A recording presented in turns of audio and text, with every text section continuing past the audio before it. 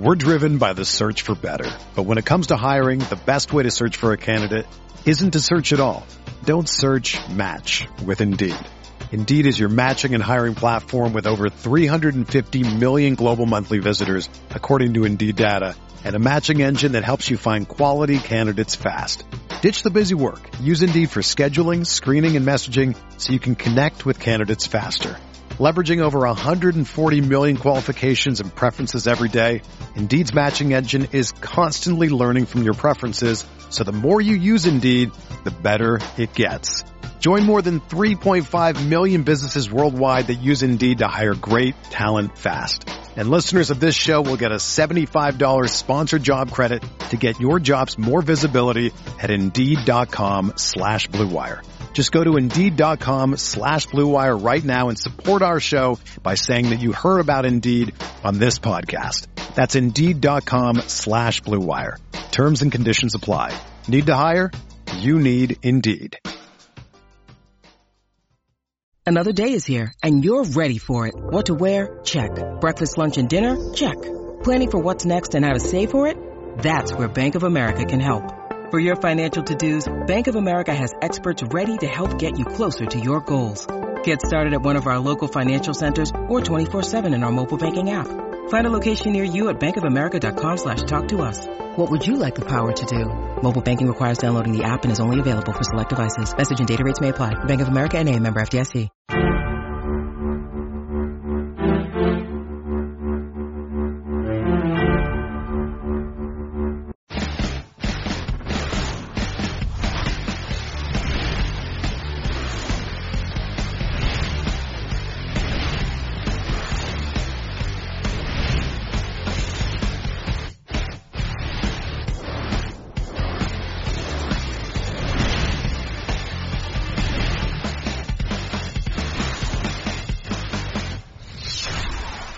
Welcome back to the Sports Card Grinders show here at Roto Grinders. I'm Dean, your host once again, joined today. It's an intimate show. It's just three of us today talking sports cards. Of course, you guys know this, the site here on YouTube, youtube.com. That's you guys are watching this. Hey, feel free to like and subscribe. Talk to us in the comment section. We much appreciate that. Tell us what you want us to hear, what you want to hear on future shows.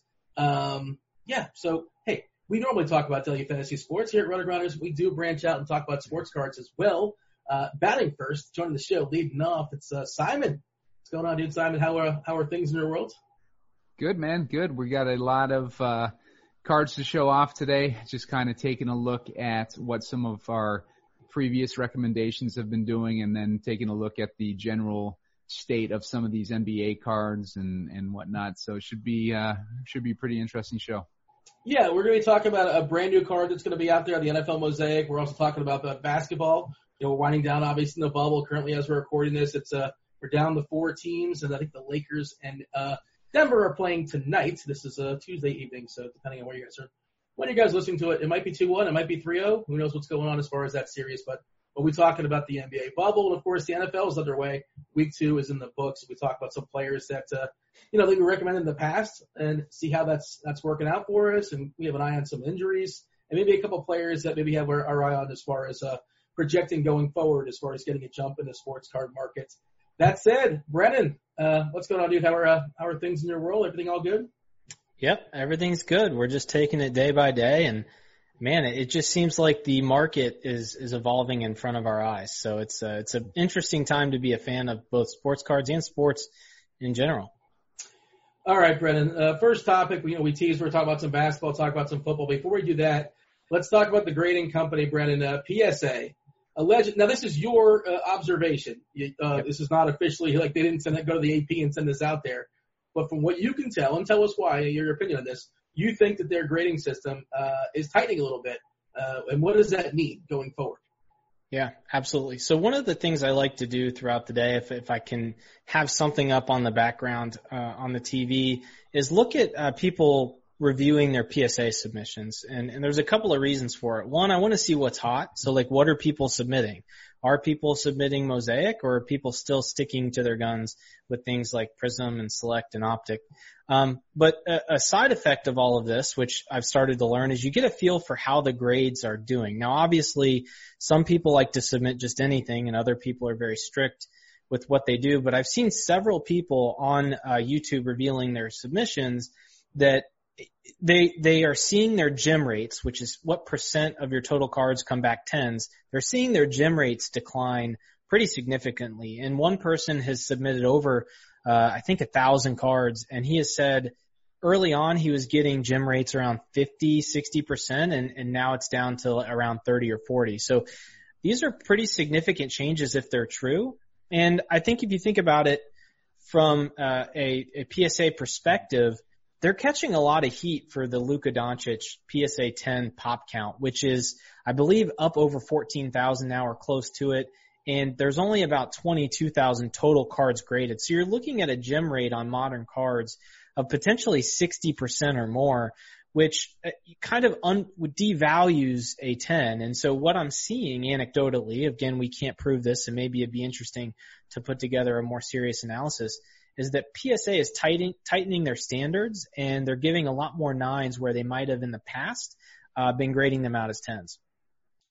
So I assume that means that 10s now would increase value. And we were talking about this pre-show. I was asking the question. I was curious if there is like a stamp, like a date that tells you when the card was graded, because in my brain, when you suggest that, and of course, like you're saying, they're not coming out and telling us, hey, we're now being more strict, but maybe the market can understand that a PSA, 10 3 years ago may be different than a PSA 10 today. Maybe the one from 3 years ago would be the cost would be different. Maybe, who knows? I was just kind of throwing that idea out there, but that's not even a thing. That's not something anybody's sort of like trying to figure out. So does this increase the values of 10s if they're going to be going down as far as the population? Yeah, I think for some of the modern stuff, especially from 2018 and 2017.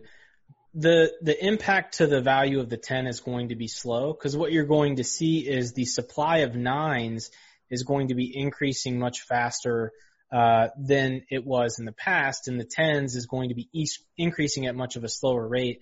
But when you're already starting at pop counts like for a Luka at 13,000 and I believe 4,000 or 5,000 for the PSA 9s, you're not going to see a huge jump overnight, especially with just the volatility as it is from performance. It's going to be kind of hidden in all the other movements in the market.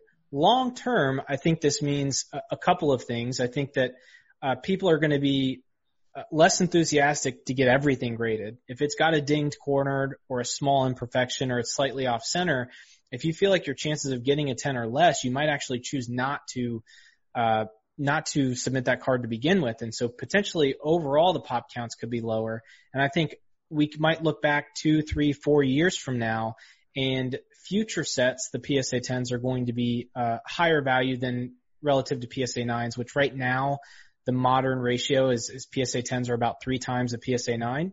I think that number for the cards that are already out are going to slowly creep up towards 4, I'd imagine, over the next several months or maybe a couple of years. But I think future sets, 10s, if this is true, are going to be more rare and probably be trading at 4 or 5 times the value of a 9. And I think that could mean, we've got to be a little bit more careful about what we submit, because 9s are sometimes very close to raws in value. So you might be drawing dead or breaking even and not having possession of that card for a long time. But I think over the long term, we're going to look back, and this is a great decision by PSA, because I think 10s should be rare, at least more rare than 9s. So, yeah, and you were talking about this pre-show as well, too. There's no 9.5, which I was surprised to learn. I was not aware of that. And then you're talking about that maybe they'll move to a 9.5 system, but also that might be too late. It's probably too late at this point. We shall see. But what about if I believe your premise to be true, and I want my card graded, and I think it might be on the bubble, why not send it to a different grading company?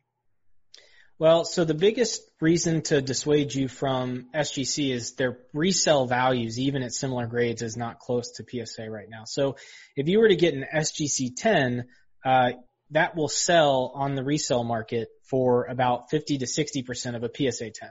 Okay. So the problem is the resale on SGC just isn't there right now. It might catch up in the future, but it's just not there yet. The market has kind of spoken that PSA is the big thing. Now, BGS is interesting because a 10 looks a lot better on a label than a 9.5, and 9.5 is an option at BGS. So a lot of times when they're on the fence, they'll give you a 9.5. I'd be interested to see, and I haven't looked at pricing for BGS versus PSA and if that's a big deal, But if this is true and 10s are harder to get at PSA, BGS might be an option, a very savvy option, because a 9.5 in theory is going to be just as good as a PSA 10 if you're going to get it at a higher rate. So if I send 100 cards to PGS and I get a 9.5 or better on 50% of them, that's probably better than sending those same 100 cards to PSA and getting 10 on 30%. So it would be interesting to see if BGS now reaps some benefits from this. I just don't see the resale there for SGC to even justify sending them in there just yet. All right, Simon, a lot to digest here. First of all, do you believe that Brennan's premise? Does this theory hold some water? And if true, what are you doing with that information? I think it makes a lot of sense if it is true, just because of the amount of demand that has increased for these grading companies and people. Everybody sends their cards in now. Everybody sends these huge loads of cards into these grading companies. And so they're suddenly finding themselves with a huge sample size, whereas in the past, they didn't have as many cards to judge.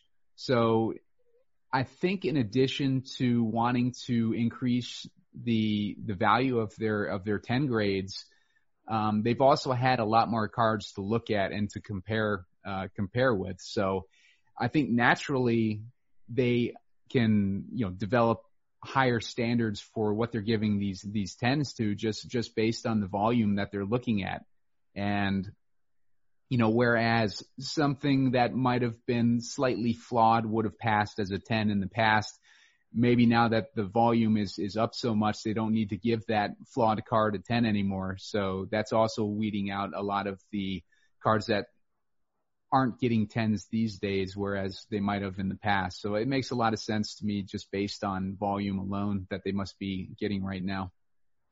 Brennan, is it out there? Is it known? Do they tell you, like, these are the 10 things we look for, and it's graded on a certain scale, and it's like an average, well, now it's a 9, it's a 9.6. We round up to a 10. How do they come up with these numbers? Is it known out there? Do they put it out there how they exactly grade everything?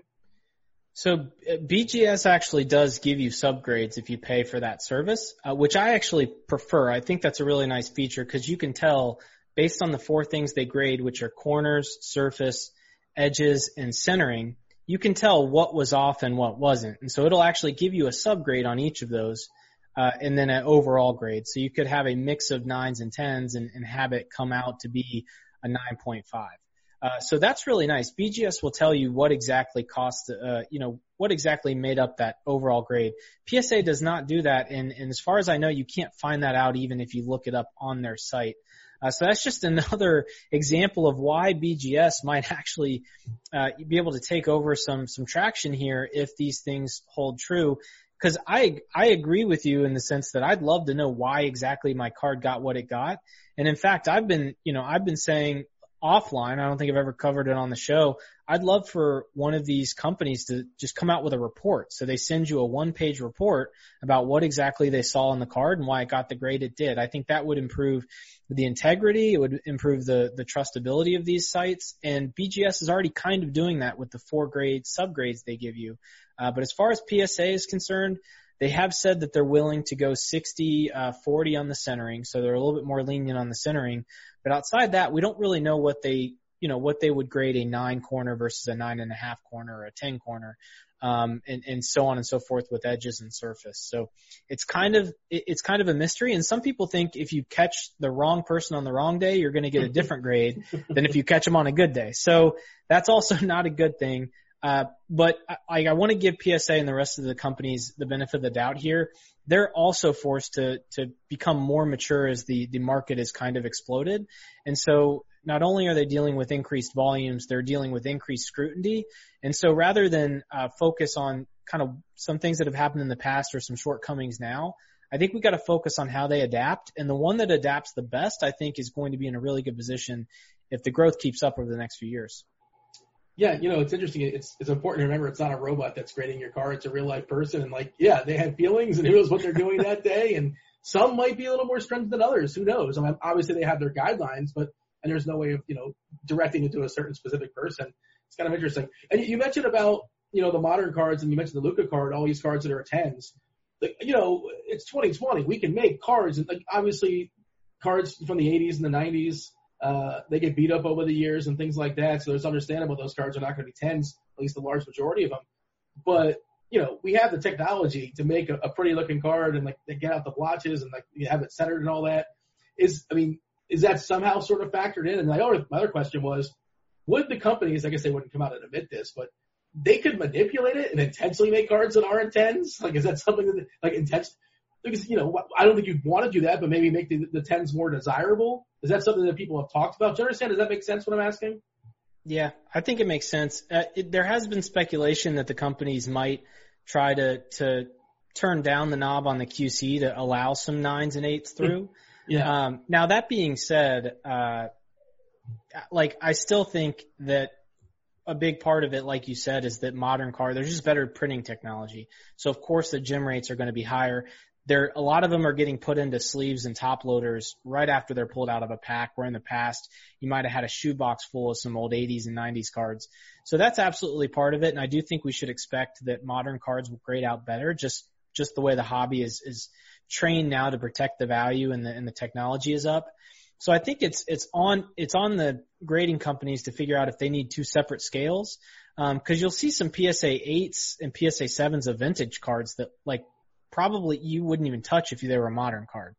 And so it's got to be a tough dance for them to try to grade everything on one scale. It almost sounds like they might need different scales, or, maybe the companies should be, QCing some of it. But then again, Panini and Topps and all of them, they're not really focused on the grading side of it. I mean, obviously that's good for them because it creates buzz in the industry, but they're really focused on making sure they have enough product out, but not too much, and that the products that they're releasing are likable because they make all their money up front. It's not like I got to send money back to Panini or Topps if I get a 10, right? So, once it leaves the shop at PSA or Panini and Topps, I'm sure they probably care a lot less than what they're actually printing out. But could they maybe decrease the quality to increase speed? That's absolutely the case, and they might be okay with that, given the way the grading economy is working. When you're looking to buy a card, how much do you prioritize? And of course, everything's relative. The price is sort of baked into, and if the card is raw, it's probably going to be cheaper as well. But BGS, PSA, how much does it have to be a certain grading system, or it's all based upon what the price is? A lot of it's personal preference. I almost never go SGC, although I almost find it interesting if it's the same card just in a different case. Maybe that's a long-term opportunity in the market, right? It's, if you're buying, I don't think SGC grades easier than either of the companies. In fact, they have a 9.5 to fall back on. So I kind of feel like a 10 is probably a 10 there. So I think long-term, SGC might be an interesting arbitrage just because worst case scenario, you crack it open and probably get a very high percentage at PSA if you resubmit those cards. That being said, for short-term flips, I almost exclusively stay in PSA. PSA is much more popular for modern cards than it is for BGS. And so when people look to kind of quote their card or get a price target, they're using PSA. And so you kind of want to be in that infrastructure. If you're buying things low and trying to sell them high, the more someone has to work to try to correlate a BGS to a PSA, they're probably just going to go with the safety and the clarity of a PSA. Now, for cards in my PC, I actually am starting to pick up more BGS, and the reason why is because I love those subgrades. I'm seeing some 10s where it's clearly off center, where there's a dinged corner, and while it's okay to be slightly flawed and still get a 10, if BGS tells me, okay, well, the centering's a 10, the corner's a 9, and everything else is 9.5s, at least I know why that card got that grade, and I think it's a higher class case. I actually think the BGS case, it's a little bit thicker, but it kind of looks fancier. So if I'm putting something on a shelf, I think the BGS actually looks better. So obviously, if I can get the same card for a discount going PSA or BGS, I'll go with the cheaper card. But there is pros and cons to both. For liquidity's sake, I think PSA is the clear choice for right now. Simon, you have a thought on that? Yeah, I mean, Dean, I know as an old school investor, old school card collector, you like having them in your hand and feeling the difference between them. You can definitely feel the difference between a PSA and a BGS case for sure. And I'm with Brennan on the 4 subgrades too. I like looking for those that have, maybe a couple 10s or whatever on the subgrades, but are selling for the same price that maybe all for like 3 9.5s and a 9 might sell for. So you can tell which ones are a higher quality card just based on those subgrades, and you can try to target those when you're looking for good values. All right, Simon, your final thoughts as far as this conversation? No, I'm with Brennan. I think I wouldn't be surprised if PSA was increasing the standards on these grading. And I think it's a good thing because there's a huge volume going into the market right now for cards getting graded and whatnot. And like we were talking about, like the hobby itself is exploding. So anything that they can do to increase the scarcity of certain cards to help out the value and help out people who are looking to buy the graded cards on eBay or ComC or Star Stock or whatever.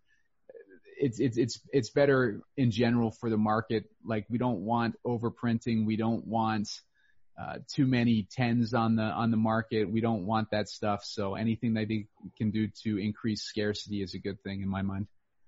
All right, Brennan, put a bow on this. And like, assuming your premise is true, how do I best use that to my advantage? Yeah. So I think for us to use it to our advantage, I think we definitely have to focus on 10s moving forward if it's in our price range, because we're seeing this with vintage cards. 10s are just more valuable than 9s, actually more so than the 3x multiplier. So if you're looking to buy a Jordan or some of these older vintage cards, a Kareem Abdul-Jabbar, those 10s are a lot harder to get than 9s, and therefore they're priced accordingly. So I think going forward, we need to focus on 10s if it fits our budget. And the Market Movers tool is great for that because you can actually look at the ratios. And I'm going to be tracking those closely over time. And if we start to see 10s slowly creep up past 3, more consistently closer to 4, I think that's data that we have to use. I think more importantly, because the market is relatively efficient in sports cards, so the market will price in these things pretty quickly. I think more importantly, we can't just send in everything now. If our percentage chance of getting a 10 is coming down 10, 15, 20%, that's inherently going to impact your ROI. And in fact, it could also drive raw prices down because you have to think that a raw card is valued based on the percentage, what the value of the 10 and the 9 is if you're going to get it graded. And so if there's a lower chance at the higher valuation, the raw prices are going to come down as well. So I think being careful about holding raw right now because the prices could go down, and also just being careful about what you send. If you can flip something short term for a small profit raw, that's probably safer than sending it into a PSA or one of these other grading companies that might be tightening up their standards. And then lastly, one thing I didn't think about before the call, but you've got me thinking, maybe we need to start looking at the BGS market and how it stacks up to PSA. Because if the percentage chance of getting a 10 is coming down, but my chances of getting a BGS 9.5 are the same, that would mean that the BGS 9.5 is going to be a more viable option for cards that are on the fence. If I think I have a gem mint, I'm still sending it into PSA because the 10 value should be going up. But if I'm on the fence of a card, maybe I set it in a BGS pile or flip it raw for a smaller profit. You mentioned the Market Mover tool. We're going to be showing that off later on in the show, and you guys, you're going to watch it. Say, how do I get a hold of this? How do I use this for myself? You go to sportscardinvestor.com, SCI. You get 20% off your first payment at SCI using the promo code Grinders, GRINDERS. Simon's going to be showing that off a little bit later on in the show, and we're talking about some football and basketball players specifically. Before we talk about that, Simon, there's a brand new set out there. NFL Mosaic has popped up, and I believe you're going to be screen sharing this one as well. The cards look beautiful, do they not? Yeah, so it's supposed to come out this week, I believe. It's been kind of weird with these release dates lately. You expect them to be there 1 week, and then they don't end up in the stores, and you have to wait another week or two before they show up. But like recently, these last week or so, they've been popping up in Targets in random states. So I think they should probably get a wide release this week. I'm guessing at Target, hopefully Target and Walmart, but we'll see how that works out. I know the early sightings have been at Target, but these cards are beautiful looking cards. I'm doing a screen share right now. We can take a look at this Drew Brees card, for instance. This is just a base card, and the base cards look nice too. But Mosaic has been an NBA brand for Panini for the past couple seasons or so. And this past season with the Zion and Ja class, it was a pretty successful retail brand this year. Like, there was a lot of demand for the blaster boxes, and there was a lot of demand for the cards themselves too. Like, the cards were going on the secondary market and driving the prices of the retail boxes up much higher than they were selling for originally. So it's good to have this in NFL because we haven't had a nice looking NFL card in quite a while. So there's a lot of anticipation for this to hit the shelves, and we're looking right now at some of these cards. You can see some of these inserts, this montage of Saquon Barkley, very nice looking card. Center stage with Lamar Jackson, very nice looking card again. And the autograph cards look really good too. They're not an on-card autograph, unfortunately, but they still are very nice looking cards. So I think that this is going to be a popular release when it comes out. We just had 2020 Donruss released last week or the week before, and that was flying off the shelves. The resale value on the blaster boxes and the packs and mega boxes and whatnot haven't been that great with Donruss, but it's more of a paper product. It's not one of these higher end cards like Mosaic. So I think Mosaic will do better as far as resale. But in general, the cards that we're looking at here, I think the inserts and the variants and whatever are going to have some nice resale value, especially on a rookie class like we have this year with Joe Burrow, Tua. We got a bunch of wide receivers. We got a bunch of running backs this season that are just super popular. Here's another card I wanted to show you. This is just a beautiful looking card. This is a red DeAndre Hopkins Mosaic card. It goes with his uniform, obviously, now that he's on Arizona, but this kind of just gives you a look at the quality of this product and what you can expect to hit the shelves, hopefully in the next week or two. So we'll see. Burrow looks legit. I'm not somebody like that makes a decision on like one game or two games or whatever, but he looks awesome. I don't watch a lot of college football. I'm an NFL guy. College football, not so much. I dabble here and there, but I think that's a card you're going to want to grab. You mentioned, Simon, the autograph is not on the card. What's up with that? Is that something that they do sometimes? Yeah, sometimes they'll have the player autograph a sticker, and then whoever will stick the sticker onto the card. So it's not like the player had the card in their hand and they signed it personally. It's more they signed a bunch of stickers, sent it into Panini, and then Panini put it on whichever cards they needed to. Yeah. So you can see, like you can tell which cards are the on-card cards versus the sticker cards. As you can see in the screen share right here, we're looking at this Derrick Henry autograph card. When you see, just the basic outline of the sticker, you can see it pretty easily on the card. But if this was on card, it would look you wouldn't have that shaded area there. Brennan, I know you're more of an NBA guy than an NFL guy, but your thoughts on this general concept? Of course, like Mosaic has done NBA cards in the past, and I'm sure you have thoughts on those. And just generally, the business expanding. Is this good? Is it bad? What are your thoughts? So absolutely. So I think in basketball, we're reaching to the point where there might be too many products. And I think anything that has been released really since Optic, I believe in 2016, I think is the first year. Like anything after that is at risk of being forgotten in the future if the hobby does contract. I think there's, as we saw in 2012, there's only three main sets in the Hoops, Select, and Prism. And then as we've gone on, we've introduced more and more. And I think the more that you introduce, the more that some will be forgotten in the future. Now, Mosaic football, unlike Mosaic basketball, I was down on Mosaic basketball because we've got about 8,000 other products out. Football is still a relatively young market, and so if it can take hold, it'll fall behind Optic, Prism, and Select, but it still might land in that 4 or 5 area, which I think is good for a hobby that has decent amount of hype around it. When you start getting to be the 8th, 9th, 10th best set, you start to run the risk of relying heavily on a hyped up market.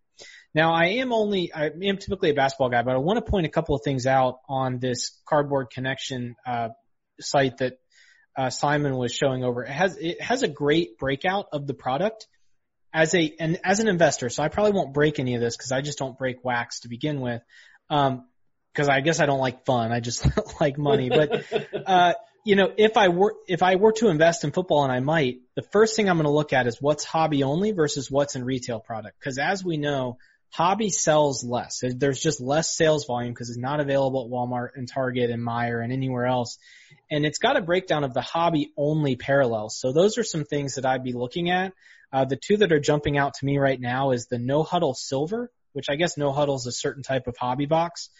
So that's hobby only, Mosaic Red, and then Mosaic Peacock. So those are 3 parallels that I'm going to automatically be looking for because the market might not be quick enough to realize that there's going to be less of those parallels out there than, say, a camo pink or an orange fluorescent that are available in retail, because there's just going to be more retail product that happens in every other sport, every other product. The other thing I noticed in this breakout of the product is rookie variation cards. So I actually just picked up, I just got back from PSA, a Ja Morant rookie variation for his Prism card, and it is about 1/10 the population of the base rookie card for Ja Morant. And so it says here rookie variation cards are in hobby, no huddle boxes, and retail hanger boxes. So if I'm someone that is breaking wax and I want to try to get a base rookie that's more rare than what we're going to see in the market for the actual base, then I'm looking for those rookie variations. It's typically just a different photo of the main base card. So if I were to break into football, and maybe I will as a change of pace, I'm probably going to be targeting these hobby-only parallels and these rookie variation cards. And I do that with any basketball set as well. I read the breakout that Cardboard Connection provides, and I look for those arbitrage opportunities. I think this is great for football. I think, like I said, basketball probably has enough product. But if football continues to grow, people are going to be targeting this set because it'll be the first Mosaic. 5 years from now, if football's booming and basketball's kind of holding steady, people are going to say, man, I want to go get that Lamar Jackson first Mosaic card. I mean, it's going to happen. If football takes off like basketball did, people are going to want the first Prism, the first Select, the first Mosaic.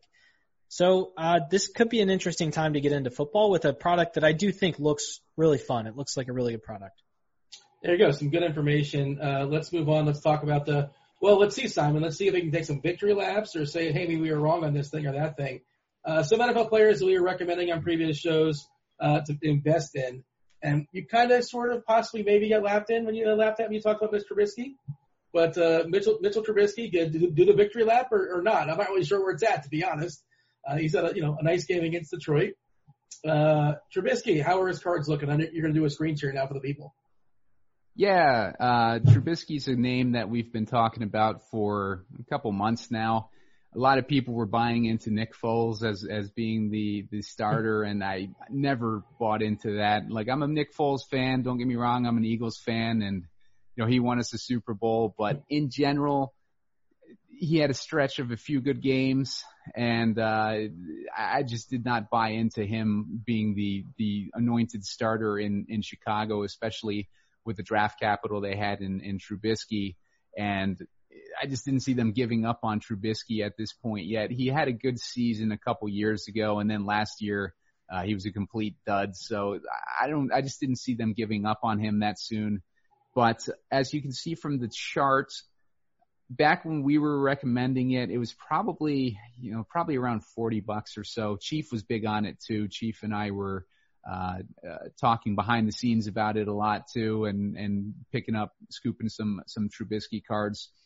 It sounds ridiculous, I know, but it's like, I just did not see him not going into the season as the starter. And so it was like kind of an easy guy to pick up, but we were buying it for about under $50 at the time, talking about the Optic Holo PSA 10. And as you can see from this chart, the most recent sales were going for around 149.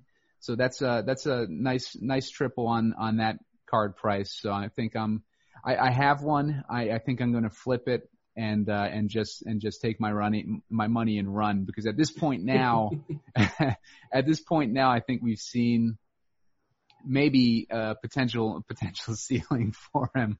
So I don't know if he can continue winning these games. And at this point, I've made enough of a profit where I don't need to take that. I don't need to wait and see. Yeah, of course, you're showing off the market movers tool. We kind of referenced it before. If you guys want access to it, get yourself 20% off your first payment at sportscardinvestor.com by using the promo code Grinders, GRINDERS.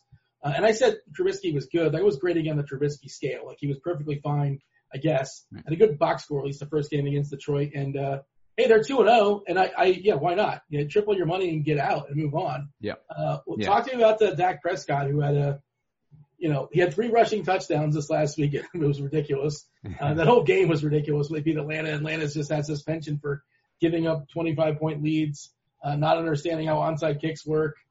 Dallas, I think, won that game 40-39, something egregious. It was a high score. A lot of fun. Yeah. You were on Dak, of course, at the beginning of the year. Where is Dak at right now? And I don't know if the card market reflects what happened on Sunday. It's probably still a little early for that. But how are we looking as far as Prescott? I'd just like to add to that market movers plug. I would recommend signing up for the annual subscription. You're getting 20% off an entire year versus if you only did 1 month, you get 20% off a month, because that's 20% off your first payment on any subscription. So I definitely recommend doing the annual for that, and make sure you're doing market movers, because market movers is the actual subscription where you're going to get access to all these tools and charts and stuff. If you just do a regular subscription, you're getting articles. But if you do market movers, you're getting the articles and you're getting all these great tools that you can use to hunt down these cards.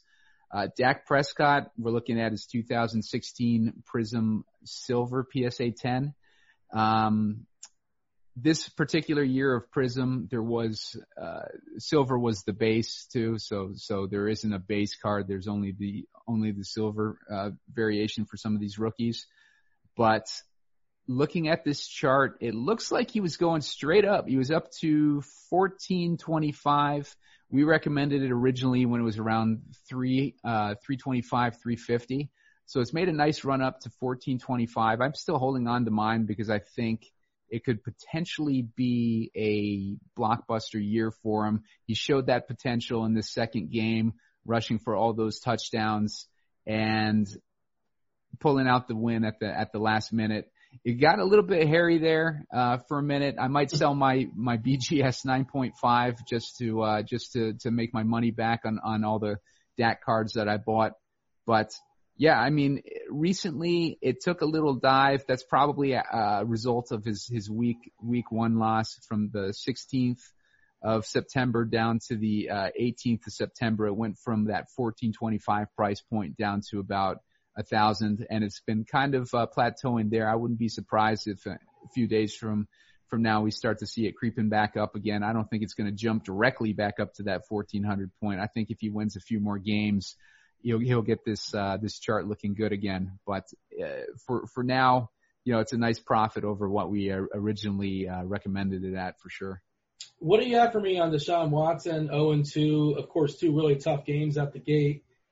Taking on Kansas City, taking on Baltimore, getting the L in both of those. Mm-hmm. We'll talk about Hopkins in a second. He lost his best receiver, obviously.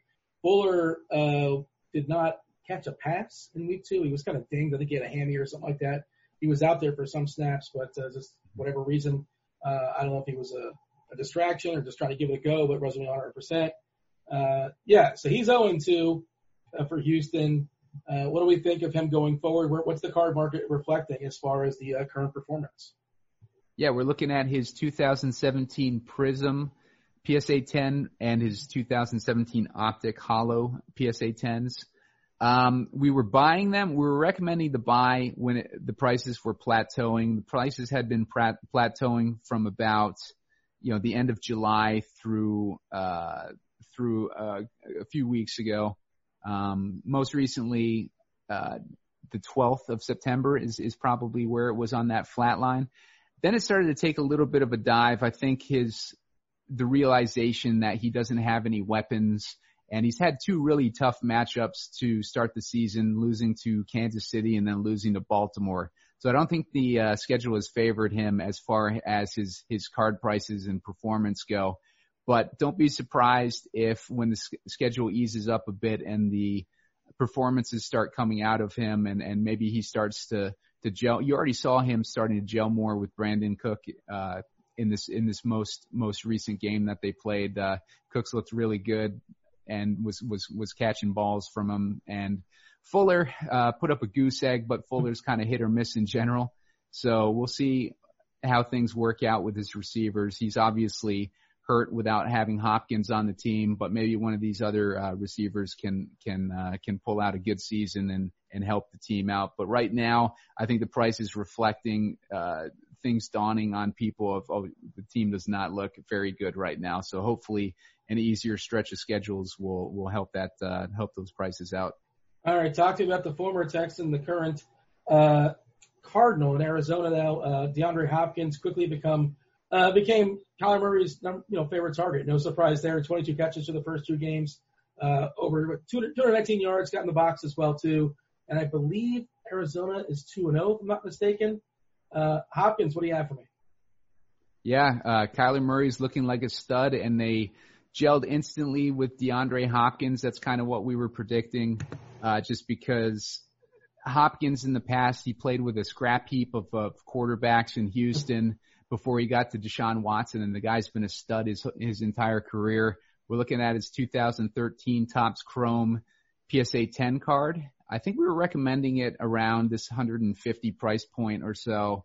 It had been kind of hovering around there for a little while, but now we're looking at a card that's going for about $300 at his most recent sale.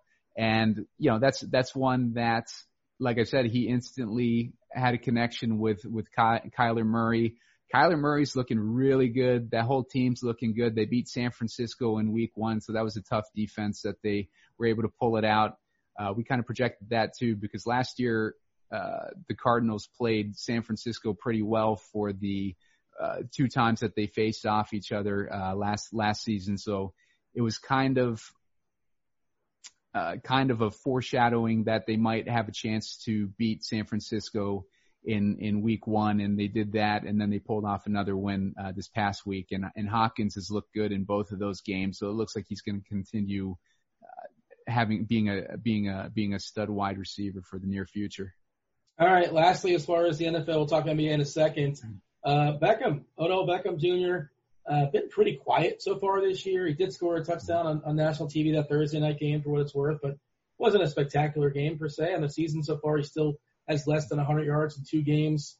Where is the card market reflecting the recent performance of Odell Beckham? Beckham's another one that we were recommending based on ease of schedule. The schedules for the Browns is going to be pretty easy this year, and he has a good he's healthy this year. He hasn't shown yet too good of a connection with Baker, but like in week 2, they connected on a long touchdown. So it looks like there's signs that they could be getting a good connection between them. So hopefully that continues, but it might be a good time to invest in Beckham now. His prices have been kind of all over the place these last few days or couple weeks or so. And right now they're kind of, they're down a little bit. We're looking at this 2014 Topps Chrome PSA 10 base card. That's going for around $82 right now. At its peak, it was at about $139, but I don't know how many sales that was. That might have been light volume. But, I think it's probably a good time to buy because I think the Browns are heading into an easy stretch of schedules. They had who they play week 1? Was it Baltimore? I'm pulling it up on the fly here. Yeah, Baltimore week 1, Cincinnati week 2, Washington, Dallas, Indianapolis, Pittsburgh, Cincy, Vegas. Right. So the only tough competition they have in the next few weeks is Pittsburgh. So I wouldn't be surprised to see Beckham just starting to pick up with Baker, and those two forming a really, really good connection over the next few weeks, and see him start to look like his old form. Like I said, like they're healthy again. They got good coaching this year, and Baker looked really good in week 2 as well. So it was a good matchup between him and Burrow. They took an early lead, and they started going more towards the run game. So Baker didn't throw as high a volume as we would want, but I think if some of these games stay competitive, then they'll have a good shot to put up some stats. All right, Brandon, before we dive in and talk about NBA players, I did want to ask sort of what the general market's doing, because my understanding is NFL cards are generally going up with the NFL season, 2 weeks in, kind of kicking in. NBA is winding down. The general NBA market is down. What do we do with that information? Confirm that. And what do we do with that? And then we're going to talk about some players specifically. Yeah, we don't have a great overall market indicator like you would say in the stock market with like an S&P 500 or a Dow Jones. But what we are seeing is the market is still going down slightly, but at a slower rate. So I think what we're actually seeing in a lot of cases, and a lot of the cards we're going to look here at in a second, you can start to see like a bottoming out and it's starting to kind of reverse course. So I have a feeling that this is with really probably any player. At the very end of their season, you're going to see the dip. And then once it gets to a certain point, savvy buyers will start to buy them back up. And so the whole market kind of went down because basically everybody but 4 teams was eliminated in the course of a couple of weeks. And it kind of dragged the whole market down with it. What you're seeing is the players that are still in the bubble playing are going up, actually trending back the right direction. And people that are out of the bubble, like Ben Simmons or Trae Young, you're starting to see them kind of bottom out and be stagnant. So the overall market, I think, is still probably trending downwards slightly. That being said, I think most of the pain that we're going to feel is already past us, and we're going to start to see them reverse course, especially as the finals end, and then you start to get news about the draft and potential trades and free agency. And so that's going to get the buzz hype machine going again, and everyone's going to think, man, let me get my cards now to sell them at the beginning of the season. So it's a cyclical thing. We're bottoming out right now. And I think in the next month or so, you're going to really start to see evidence that we're headed in the right direction, barring any major economic. We have to keep in mind, I know I say this on every show, we've got an election coming up. We've got stimulus arguments going on every day. We can't control that. The card market can't control any of that. Unfortunately, cards don't put a roof over your head or put food on the table. So as long as the overall economy holds intact, at least for the most part, I think we're going to start to see this bottom out and head back in the other direction, because we got a lot of new people focused on football right now. That focus will shift eventually back into basketball. So I'm pretty optimistic about where we're headed, and I think the worst is behind us for a lot of these cards. By the way, on previous shows, I was talking about how the target date for the new NBA season was around Christmas. There's no official date. But somebody in the comment section mentioned that Mark Cuban mentioned on a podcast that they threw out the date Martin Luther King Day, January 18th. So again, we don't know, but that Cuban knows more than I do. And assuming that that's true, maybe it's too optimistic to think that it's going to be around Christmas. And that would be really, really soon, obviously. But just kind of stay tuned on that. We'll see when the new season comes around. You talk about some guys that are out of the bubble now. Do you want to kind of go through them individually? I'm not sure if we have charts as far as this, but Ben Simmons, and there's a lot of question marks on Simmons. Will he be on Philadelphia next year? And, depending on where he lands, is it an up or is it a down? I would assume. Well, we'll see. You tell me. Will he be on Philadelphia next year is the first question, I suppose. Yeah, no, absolutely. So one of my favorite conspiracy theories is that Minnesota is putting together a package to trade for Ben Simmons that includes the first overall pick. And the reason why I like it is because I think that's actually a great fit. You've got 2 guys around him that can shoot relatively well. And D'Angelo Russell, playing in Golden State for at least part of last year, learned to play off the ball a little bit. So, I think that he will be on Philadelphia. The reason why I think he'll start the year on Philadelphia is it's just a weird off season as it is. The teams have barely even had a chance to interview prospects and figure out what they're going to do in the draft. to try to also then organize these types of trades in such a weird year with all of the family things I'm sure they have going on. I just don't think we're going to see any big trades in the offseason. Again, I don't have a crystal ball for any of this, but I think they're going to run it back. Because look, I know they had Jimmy Butler last year, but they were almost in the finals. I mean, this concept was working until they traded out Butler for Horford. So if they can make a similar swap out that doesn't involve the two big guys, maybe they try to run it back. But that being said, as far as his market is concerned, we had suggested starting to look at him, I think 3 or 4 shows ago. He's still coming down. So I bought slightly early and I bought some more after that. But I'm starting to see a lot of his cards kind of bottom out. We're showing on the screen right now his Prism Silver. It's going to be a tough one to look at from a bottoming out perspective because there's only 129 of them total in the world. For his base cards that have a higher population, you're starting to see them bottom out a little bit more for Prism and for Select. But I love Ben Simmons because he's still young. He's a jump shot away from being a legitimate MVP candidate. And you can't imagine they're just going to try this Philly thing for the next 10 years. Eventually, it might not be next year, eventually he's going to be in a better situation. We've seen stars get into better spots, and I believe he's a star in the league. And so I think Ben Simmons is a medium to long-term buy.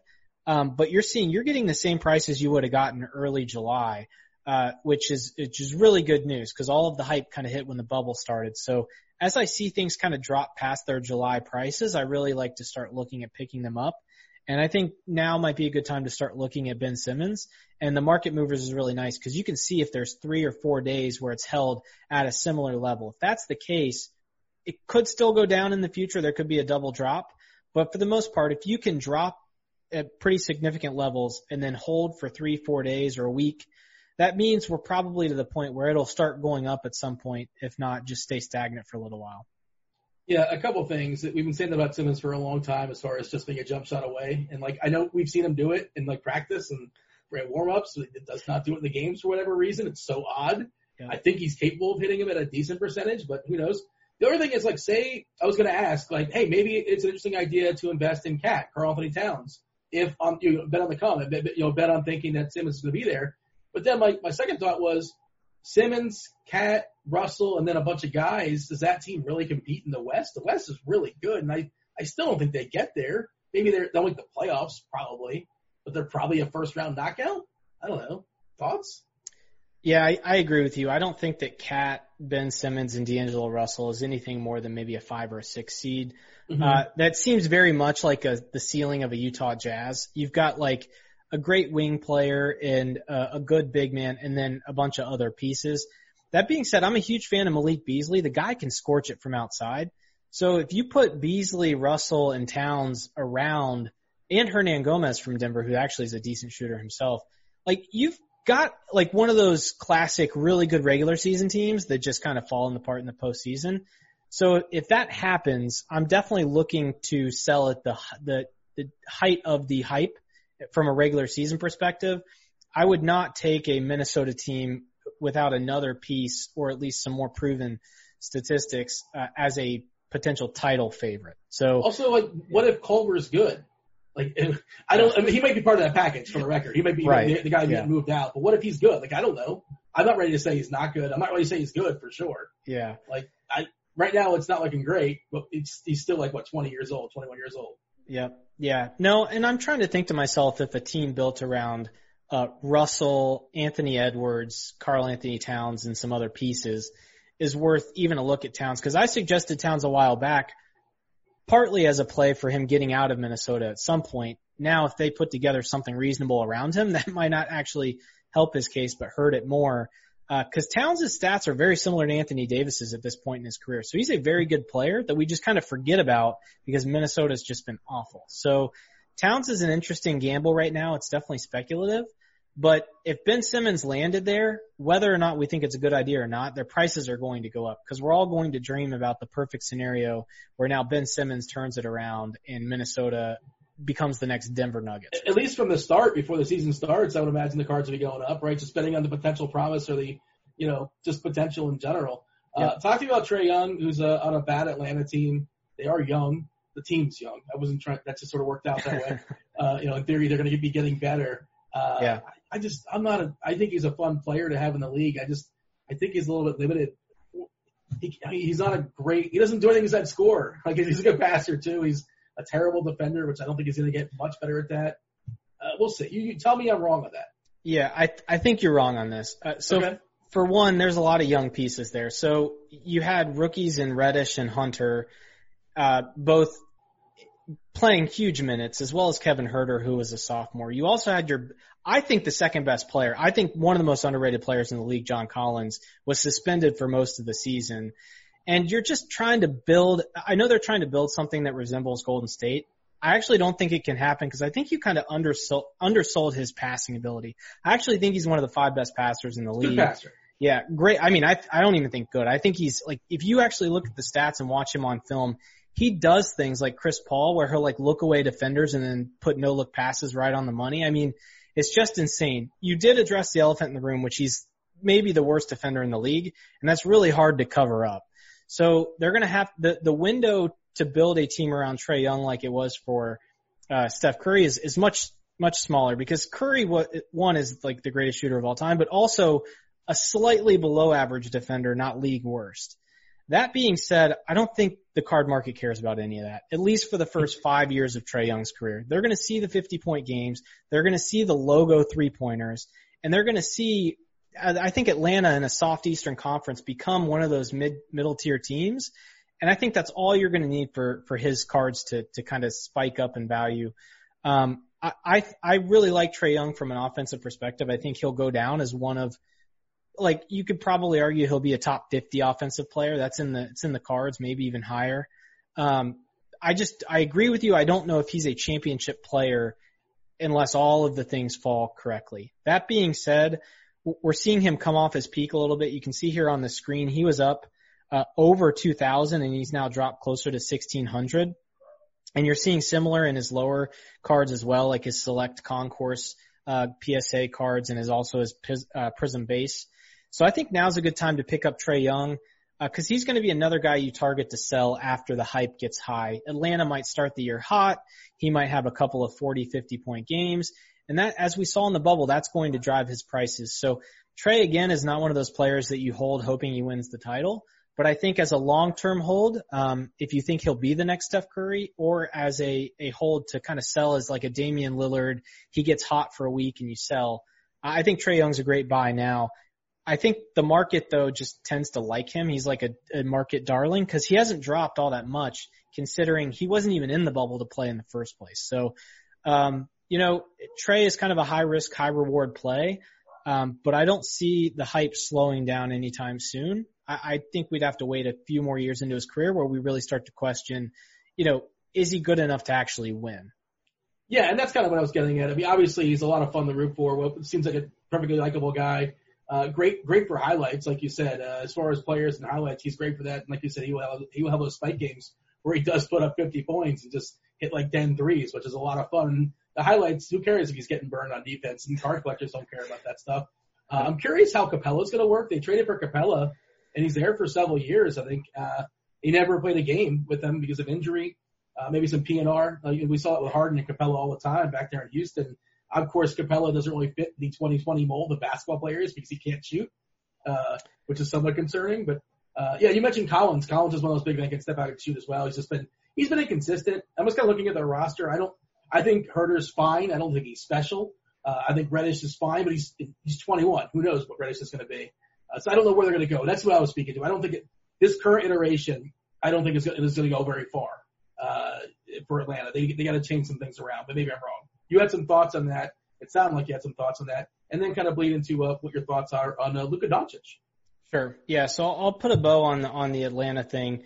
John Collins is one of my big bets, and I like to look at guys off the court and in interviews to see if they have the requisite mindset to really succeed. And John Collins seems like a really well-spoken, hard-working dude with all of the raw talent. So I agree with you, he's been inconsistent, but with the suspension and some injuries early on in his career, I'm hoping that if for a year he can put it together, especially with a guy like Trae Young that'll make you just a better player in general, I expect a breakout coming for John Collins at some point. I just hope he's not the next Aaron Gordon, because Aaron Gordon was a similar way. We just kind of always saw the ceiling and just never got there. So it's a little bit of a big bet. as far as Capella is concerned, if they're building a Golden State clone, Golden State never ran their centers out there for much. So they'd start them and play them like 20 minutes. So I think you're going to see a lot of that where John Collins will start at the 4 and then move down for the 5 for majority of the game. So, I mean, Capella might be good for 20 minutes and in certain matchups he might play more, but I think you're going to see a lot of John Collins at the 5 next year. And I think that's a good thing because he spaces the floor and he's just as good of a lob threat. The guy can jump out of the gym. So, I'm cautiously optimistic on the Hawks for next year, but definitely long term. As far as Luka Doncic is concerned, man, have his cards come down and have they come down pretty fast. I was looking at his cards before the show and they had actually dropped, below the pre-bubble numbers. And so I think what had happened with Luka Doncic is because there's so many of his graded cards out there, as soon as someone saw 5, 6, 7 sales lower than what they wanted to get out of when they knew that the finish line was coming, it kind of just snowballed all the way down. And it also didn't help that he was already going up and then hit that buzzer beater, which just drove his prices up even more. So this is the general case of, when there's certain momentum behind a stock or an asset that's falling, people start to panic. I just think this is panic selling because I walked away from his playoffs thinking, okay, I thought he was going to be a certain type of good and he's just going to be better than that. I mean, I'm convinced he's going to be one of the best 5 players in the league through his prime the entire time. I mean, it would be a surprise to me if he didn't win at least one, if not multiple MVPs, just with how, I mean, at his age, how he just looks like the best player on the court for long stretches, despite not being all that athletic, which was the biggest knock. And we also forget how much success he had in the EuroLeague at such a young age, which I know it's not the NBA, but for an 18 and 19-year-old to have that kind of success, it just tells you he's got a certain something about him. So I think this is a good time to load up on Luka. I've said for a long time I don't like his Prism cards. His Select cards are trading lower and are much lower populations.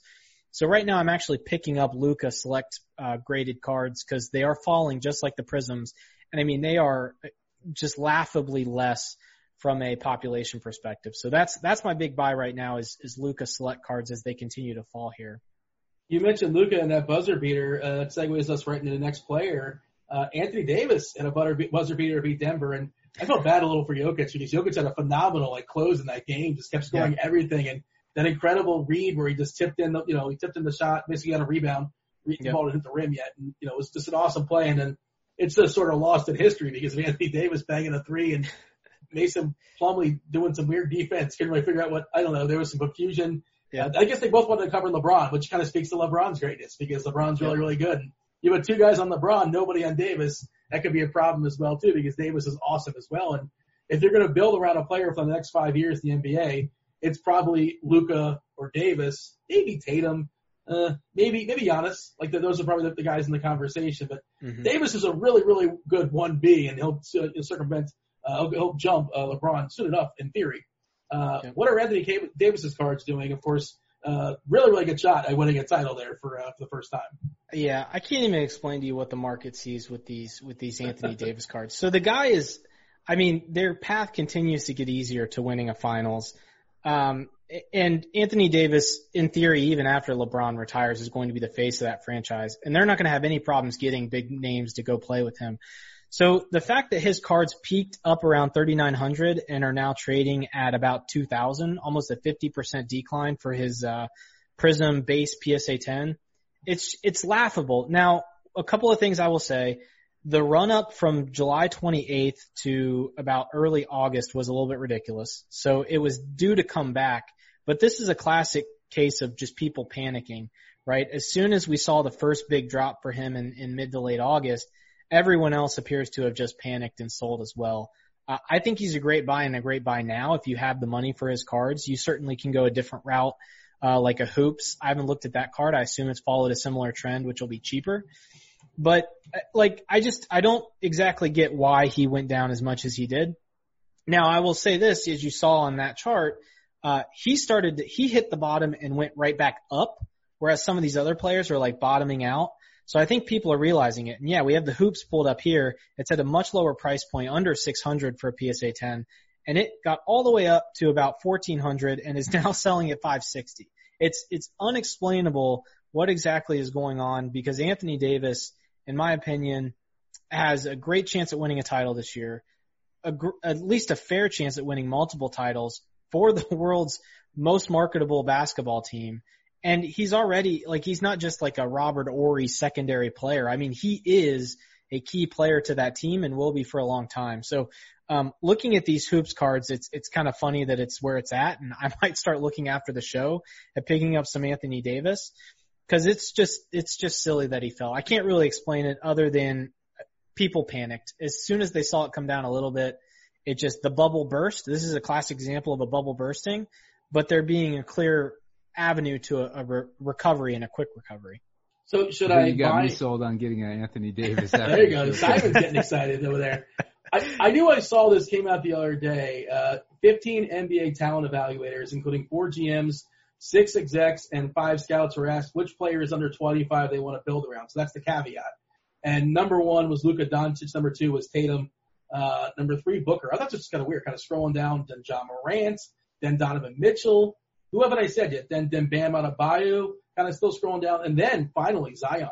That's kind of weird how quick people turned on Zion. I know it wasn't a great bubble for him, but I don't know. Does that surprise you at all, Brendan? No, I've always been pessimistic on Zion, and maybe it's not fair, but I guess my thing is there's a lot more risk there than I think a lot of people would recognize. I know that the talent is there for him, but not only do you have injury risks, which, you know, he's dealt with some injuries, but I wouldn't say he was like Anthony Davis early in his career, who we all thought was injury prone, and now he's one of the best investments you could make. But I go back to, like, and I think we talked about this pre-show, I like to look at guys in interviews and on the court and, like, what do their big moments look like? And Zion doesn't have enough of those moments for me where he's just like, just a beast on the court and he's looking like he just wants to embarrass whoever's in front of him. I know it looks that way because he's so athletic. But when you look at Ja Morant step back, hit a 3 over James Harden and say, I'm here, let him know I'm here, or something of the sort, like, that's the kind of thing that's going to take you from a great talent to a great player. Zion sometimes won't even rush to help his guys up off the court. He puts his hands on his hips. Maybe it's a conditioning thing. But I just think we need to see more from Zion. Yeah. He's young, and he's dealing with a lot of things off the court, as we know. But I think I need to see more from him before I anoint him in the top echelon of players. Like right now, I think it's Giannis, Tatum, Luka, obviously, and then you could make a case for Mitchell. And then, after that, I would take Ja over Zion. If I started a team right now, I would take Ja over Zion, and I'd feel pretty good about it. He feels safer, if nothing else. I would say he feels safer. Maybe Zion's got more upside. Well, where does Lillard rank for you? I'm curious. Where does Lillard rank for you on, like, the talking smack and, like, backing it up and just sort of like the overall body language? He seems like a guy that would crush that score for you. Oh yeah, I love the Dame time. I mean, anytime you have like a shtick like that, bye. Jamal Murray's got the blue arrow. I don't know if he pulled those out on in the bubble yet or not. But like anytime you've got that sort of moxie, I just love it. The thing is, Damian Lillard continues it onto Twitter afterwards. So like the guy just doesn't turn that mode off, which is good. Unfortunately, you got guys like Joe Ingles who are a little bit more subtle about their trash talk, but like probably deserve more credit than they get. I love any time a guy gets hyped like that on the court, and maybe if we start to see that from Zion, I'll feel a little bit differently. But right now, I just think the hype doesn't match what we're realistically looking at the moment. Simon, I know you had some general thoughts as far as the NFL and the plethora of injuries we saw this weekend with CMC, with Saquon. CMC, I think, is going to be out. Christian McCaffrey is going to be out, 4 to 6 weeks. Saquon done for the year, unfortunately. Locke's dinged. San Francisco's all beat up. Cortland Sutton got hurt. Do you have any general thoughts on that and how it might reflect the market?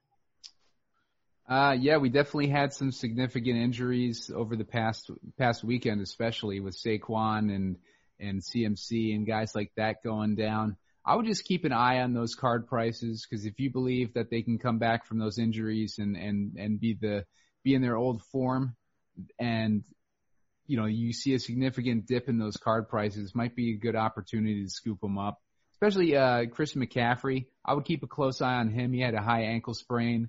We saw Kamara have the same injury last season, or a similar injury at least, and he came back and he just did not look the same for the rest of the season. So if something like that happens with McCaffrey and he comes back and he underperforms for the rest of the year, he might try to race back to get on the field like Kamara did last year and not give himself enough time to heal or whatever. But those high ankle sprains are tricky injuries, and they usually affect the player for a significant amount of time after they return, if they're returning after a couple weeks or 3 or 4 weeks or whatever it is. So I would not be surprised to see McCaffrey underperform on the season and have his card prices dropping as a result of that. And if you think he can recover for the following season, then he'd be a good one to look into scooping up. Yeah, I was looking at the show sheet today, and I was like, well, today's going to be a short show. And it turns out it wasn't. We went kind of long. It just sort of works out that time. But that is the end of the show. Of course, before we step aside and get out of here, we do our mail day. Brennan, you do go ahead and tell us what you're showing off as far as your mail day card. And as you're doing that, give us your socials. Tell the people where they can find you out there in the old interwebs. And then, Simon, feel free to follow up after Brennan. Sure. Yeah, speaking of Trae Young, I picked one up myself last week. Again, it's a select because I just think, especially for 2017 on, the population counts just don't justify where the prices are right now. So I'm exclusively select. I've been that way for a long time.